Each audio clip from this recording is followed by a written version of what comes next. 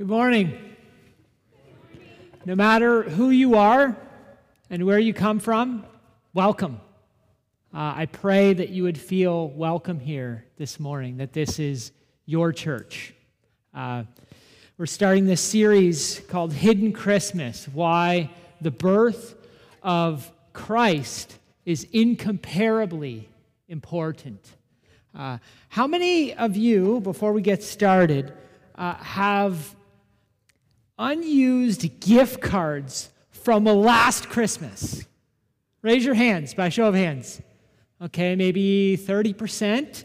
I'm told the average house has $300 in unused, forgotten about gift cards.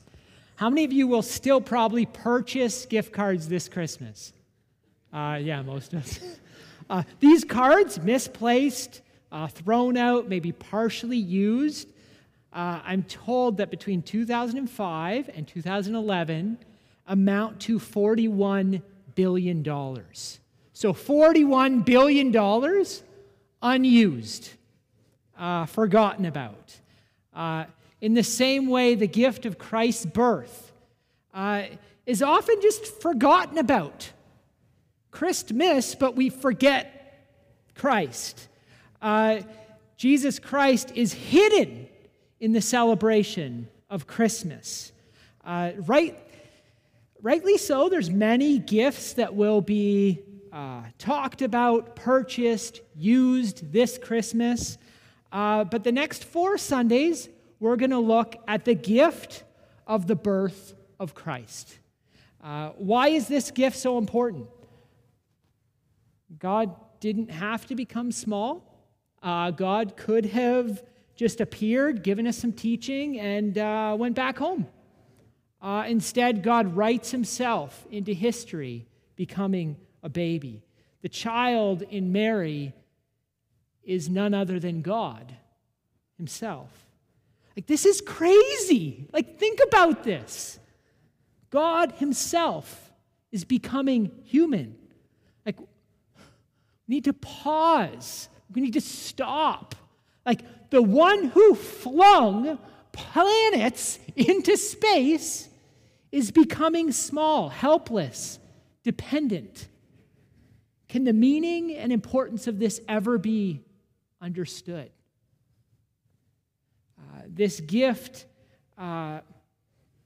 is true. Yes, God is with us. And if this is true, then there's hope for our world. And we need to own this hope and use it for day-to-day events like death. We can't simply leave this hope, this gift, forgotten about like the unused gift cards. So this morning we're going to look at hope. But before we do, let's pray. We're going to look at the cost of hoping in Christ and the courage that's necessary and the comfort that comes from this hope. But let's pray. Heavenly Father, Lord Jesus Christ, Holy Spirit, show us the hidden Christ in Christmas. Give us spiritual eyes to see. What exactly do you want each one of us here to see? Speak. Your servants were listening. May the words of my mouth, may the meditations of each of our hearts be holy and pleasing to you. Amen. Matthew 1:18-25. This is how the birth of Jesus, the Messiah, came about. His mother Mary was pledged to be married to Joseph, but before they came together, she was found to be pregnant through the Holy Spirit. Because Joseph, her husband, was faithful to the law and yet did not want to expose her to public disgrace, he had in mind to divorce her quietly.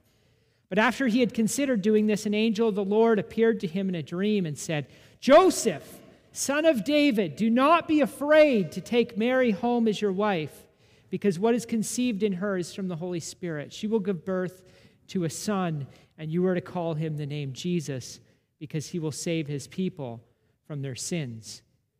All this took place to fulfill what the Lord had said through the prophet, "The virgin will conceive and give birth to a son, and they will call him Emmanuel, which means God with us. When Joseph woke up, he did what the angel had commanded him, and he took Mary home as his wife. But he did not consummate their marriage until she gave birth to a son, and he gave him the name Jesus. In this message, we're going to look at Joseph and how he had to take on hope. We'll look at, first, the cost of his hope. The cost of his hope in God. With certain people, there can be costs associated just with being with them. And I asked Klaus permission to say this. So, Fanny, there's a cost to being associated with Klaus, right? Right? Like you can't just get out of this church after the service. I see time and time again, Fanny's just waiting, and Klaus is just talking, and Fanny's just waiting. There's a cost associated with being with this man. Being associated with Jesus, there's a cost. There's a cost. Joseph, we read, it's kind of a passing reference at the end of this text, but he doesn't get to consummate his marriage until after Jesus is born. Anyone who's had to practice celibacy with the person you love knows that there's a cost there. There's a cost that Joseph has to pay because Mary has Jesus inside of her. There's other costs associated with Joseph being connected to Jesus. One commentator says, and I'll read this slowly, the angel tells Joseph what he is to name his boy.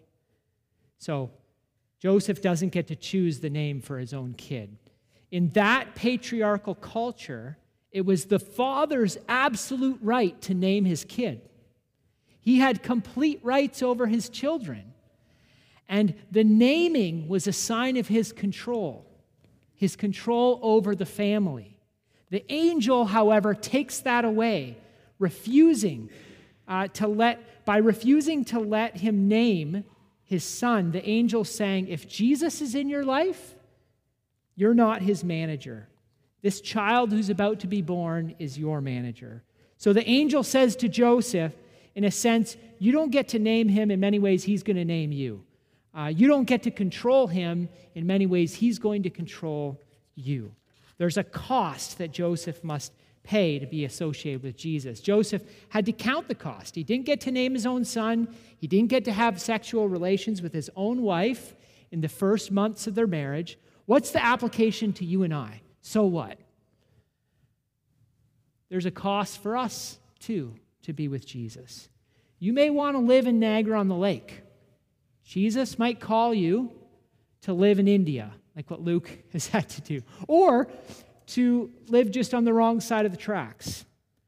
You may find your neighbor or your friend or someone in this church just absolutely unbearable.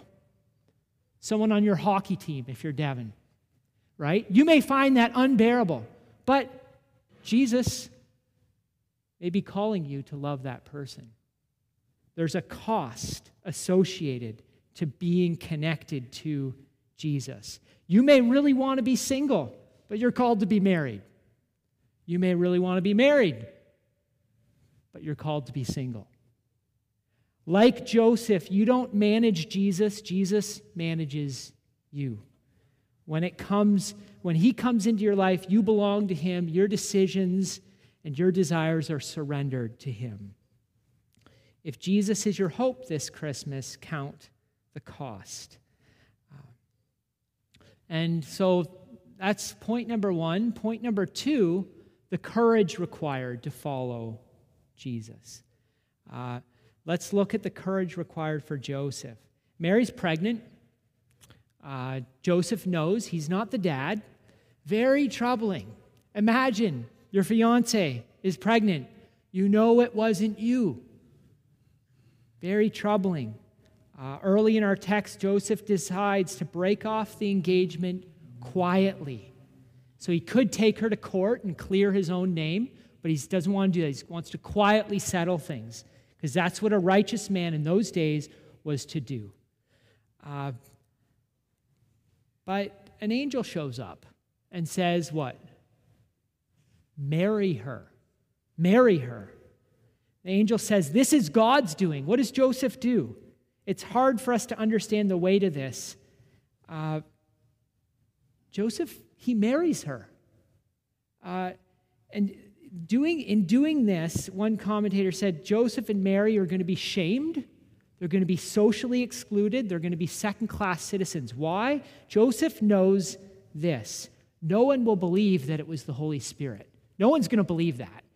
Either they had sex before marriage, which is a really shameful thing to do in this culture, or Mary was unfaithful to Joseph.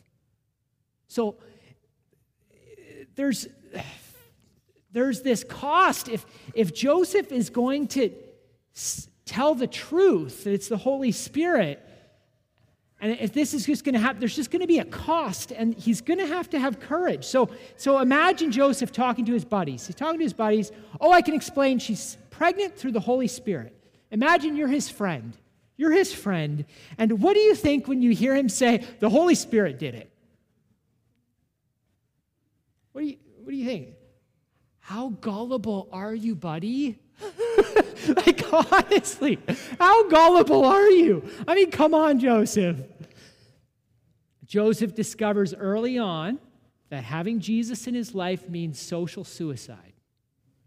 What's the application to you and I 2,000 years later?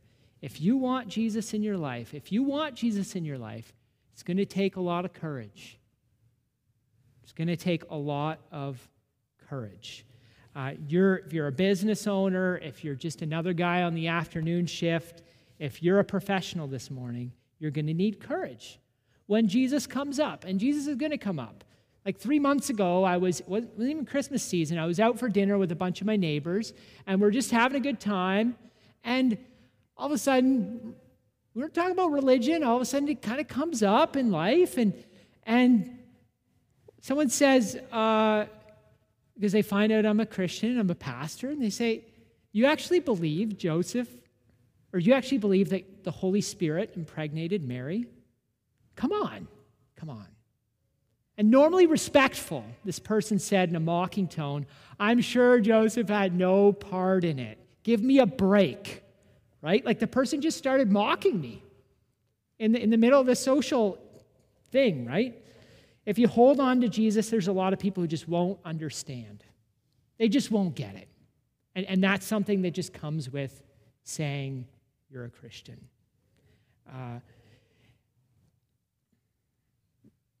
It may not mean social suicide, but in many cases, your reputation will suffer. So you go to that party, and everyone else is getting drunk. And maybe that's what you used to do. You don't. It's going to take some courage to just kind of do your own thing there out of your love for Jesus and what he commands you to do. You could be at a family gathering, and friends or family could be like, hey, look, you know what? You're taking this church thing, this Jesus thing a bit too seriously. It's going to take courage to say, you know what? Christ is my Lord. I love Jesus. You know, this is the purpose and meaning of my life. It's going to take some courage. It's going to take some courage if, you have this missional family gathering where you're all getting together for a social, and you kind of, should I invite my neighbor? Shouldn't I? It's going to take some courage. It's going to take some courage if you want to live this hope this Christmas. So is this hope only hardship? We're talking about counting the cost. We're talking about courage. Let's look at the comfort of this hope. I have an aunt who says, the Bible's kind of outdated. Someone in the church should kind of rewrite it. She was raised in the church, and she still goes to church. But does she have a point? Are the old stories like this one, are they outdated? Are they still relevant? Is the virgin birth, does that make sense? Does Jesus' birth speak into a world of divorce courts and cancer cells and Trump political confusion? Can hope in Jesus relieve job loss and loneliness, and addiction? Can this hope account for failing health, for unbelief, for guilt, for depression, for death? Perhaps for you, there's no personal joy this season because not because you don't want it, but presently you know the kinds of pain that just crush joy. I want to say a gentle word. You're not alone. This is Joseph's experience. In the text, we see this pain before we see the good news. We see Joseph's confusion as to what his wife has done. She got herself pregnant for some unknown reason. We see Joseph counting the cost of social suicide, but then he takes courage and he puts his hope in God and not his reputation. But then he loses control. He doesn't get to name his own kid. But then things get worse. They actually get worse. The next chapter, things get worse for Joseph. He needs to flee his land. Matthew 2:13 says, "Rise, take the child and his mother, and flee." The king of the day is threatened by this baby who's been prophesied to be the future king. And so there's this kind of refugee moment, if you will, where there's many unknowns Joseph didn't plan for, and now he needs to take his pregnant fiancée and leave all they know. Now he needs to take this baby and leave all they know, including nearly all their material possessions, and flee for asylum to another country. So what's the application? Joseph's hope found an anchor in a deep place amidst the unknowns. So Joseph's life, it can in some ways be an example to us. He had these unknowns, and he had to still have his hope anchored. And so your hope and mine and our comfort is not in being comfortable. Our greatest hope is not in the absence of wounds and loss. Our greatest hope is not in the food and the presents and the holiday cheer. Our greatest hope is in the presence of Christ, our Emmanuel, God with us. So can you cling to this hope? Can you cling to this Christ?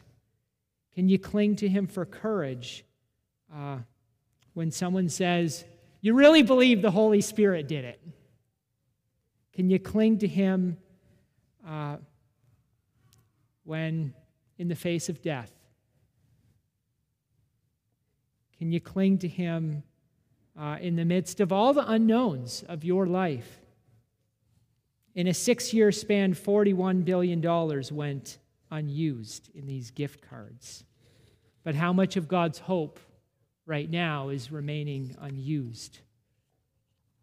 To those who are crying, which is many of us this morning after the passing of Emo,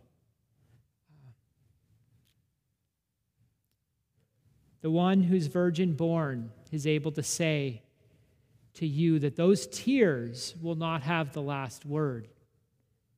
So in this season, we can cry. And we can cry with Pauline, with the Gahlenkamp family. But let's cry knowing that those tears, they don't define us. They don't ultimately define us. As the angel said to Joseph, fear not that these things have the last word. Advent, we've been talking about using this word Advent. It's a time in which we remember that tears don't have the last word.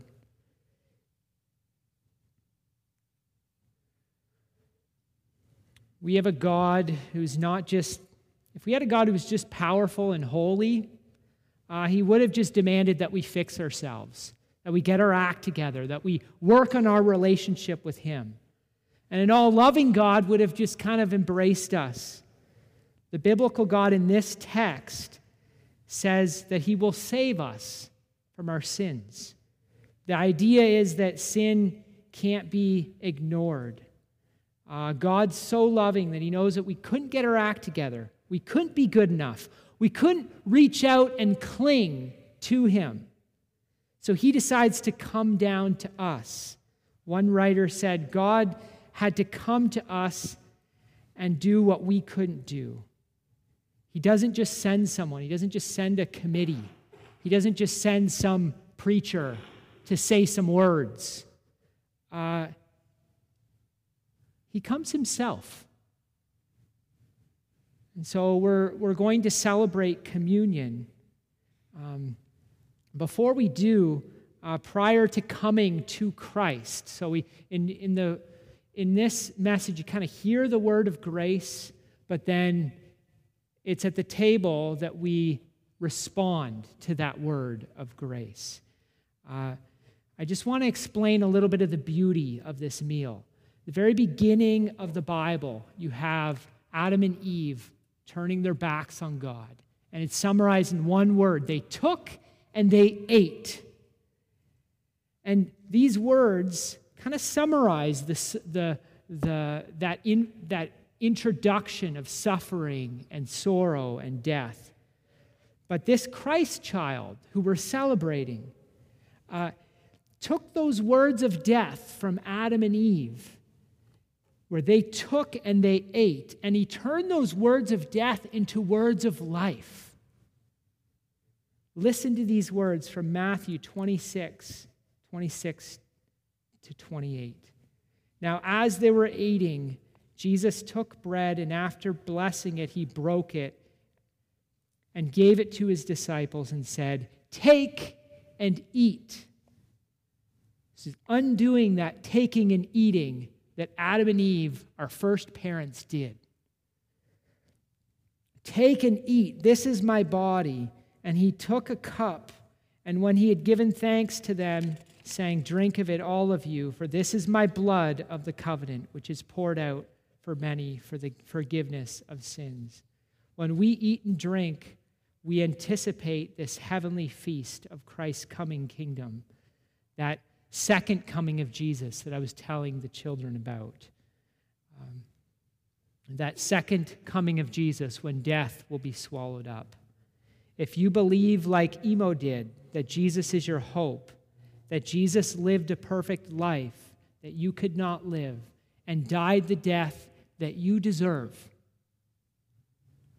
and rose from the dead, conquering death, and that when you die, you go and you also conquer death in Jesus and are raised with Jesus. If you believe that, then this meal is for you. If you're here today and you've never put your hope in Jesus, then this meal is not for you. If you're here today and you've decided that you hate a brother or sister, that you don't want to be reconciled with a certain person, then this meal is not for you. This vertical relationship, to have this, to be forgiven of your God, you need to have a commitment in your heart to forgive your neighbor. So it's very important piece in this invitation. Before you come up here, examine your heart. Remember Christ's invitation to you. Remember Christ's presence with you in your life right now. He's present right now with you. Remember that. Before you come up, just take a moment. And then I'd like to invite groups of about 15, 20 to come up, and we'll partake of the Lord's Supper.